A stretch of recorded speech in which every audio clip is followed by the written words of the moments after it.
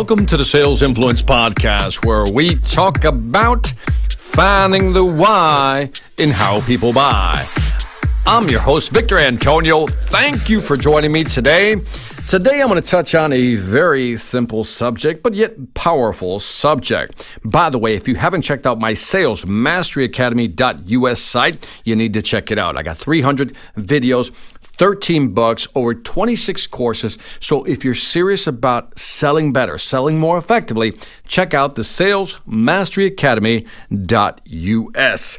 That said, I want to transition into talking about something called a call to connect ratio.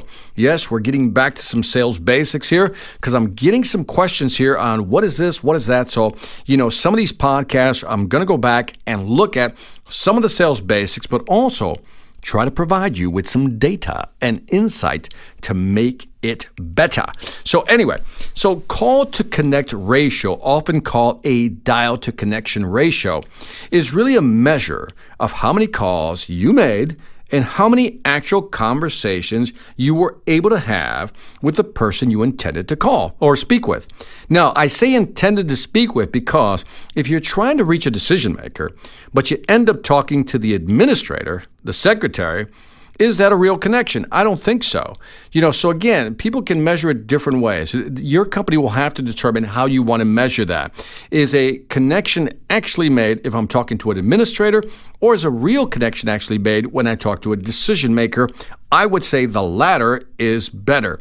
Now, there's a bunch of data out there in the industry on call to connect ratios. Now, I wanted to share some of these with you. So I kind of did like this meta-analysis. And what is that? It's when you look at a bunch of studies, because everybody has their own opinion, and all these different studies just kind of vary. And here's kind of an average that I found that actually sounded reasonable. So based on my meta-analysis, the average sales rep, the SDR, the sales development rep, will make an average of, say, 50 calls a day. 50 calls a day. The number of conversations that those dials actually yield is around 4. Now, again, 4 being decision makers, not just secretary, not some administrator, 4. So in other words, you made 50 calls in one day, you got connected with 4 people you wanted to talk to, which means the call to connection ratio is therefore 8%. That's 4 connections divided by 50.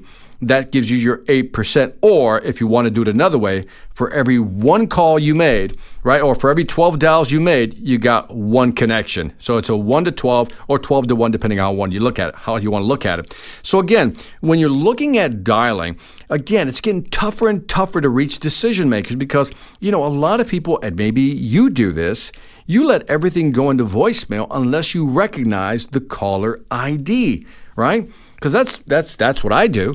If I don't recognize the caller ID, I'm just simply not going to answer unless I'm in a very generous mood, which is rare, right? So I'm not going to do that.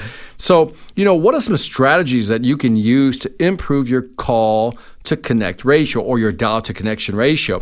Well, one of the things you're starting to see now is a lot of people are using what I call in-app tools. For example, if you have a CRM system like whether it's Salesforce.com, Zoho, or IBM's 360, what you can do is buy plugins and actually put them within the CRM, and then you go click and you can actually dial somebody. So by automating the calls, right? You don't have to look up the number. By automating everything, you pick up a little speed, you get faster, which means you can make more calls.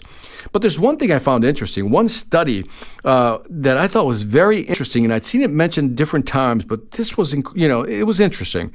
Again, I don't like a lot of people cold calling me. Again, so I share this with you, not because I want you to cold call a lot of people, because I don't like being cold called, but the data is the data.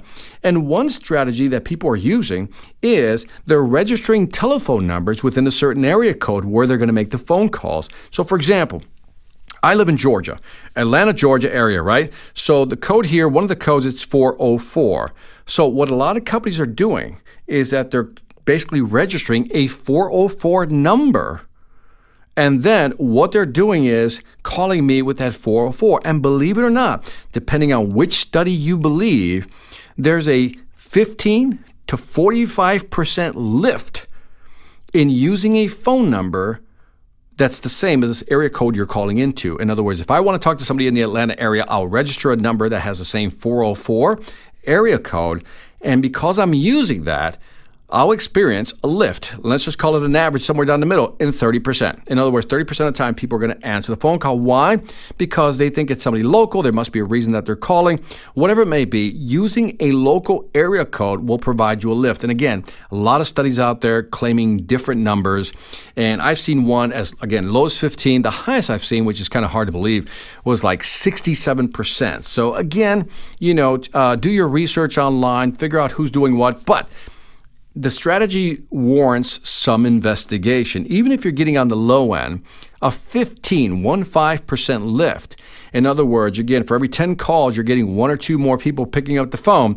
That might be worth using this strategy. So again, I'm not condoning, I like cold calling. I think cold calling has to be done. For those people who tell me cold calling is dead, I say you're crazy. Cold calling will never die. It will always be part of the sales mix. But I think using cold calling with social media strategies, that little combination right there, maybe a little texting, maybe a little email, it's that blend. It is that blend of outreach that's really going to get you to connect with decision makers in any company. So keep that in mind. It's not just cold calling. It's how do we email people? How do we connect with them on social media? And how do we pull that all together into an outreach strategy? And that's it for the Sales Influence Podcast. Don't forget to leave me some feedback on iTunes, Stitcher, or YouTube. Let me know what you think. I greatly appreciate it. Also, check out my online sales training platform I mentioned earlier, the Sales Mastery Academy. 26 courses, 300 plus videos, 13 books, including my new one, Sales Ex Machina, How Artificial Intelligence is Changing the World of Selling. If you're serious about increasing your sales ability, go to salesmasteryacademy.us. That is salesmasteryacademy.us. Lastly, I want to thank you for listening. This is Victor Antonio, always reminding you, Selligate hard when you know how. Take care.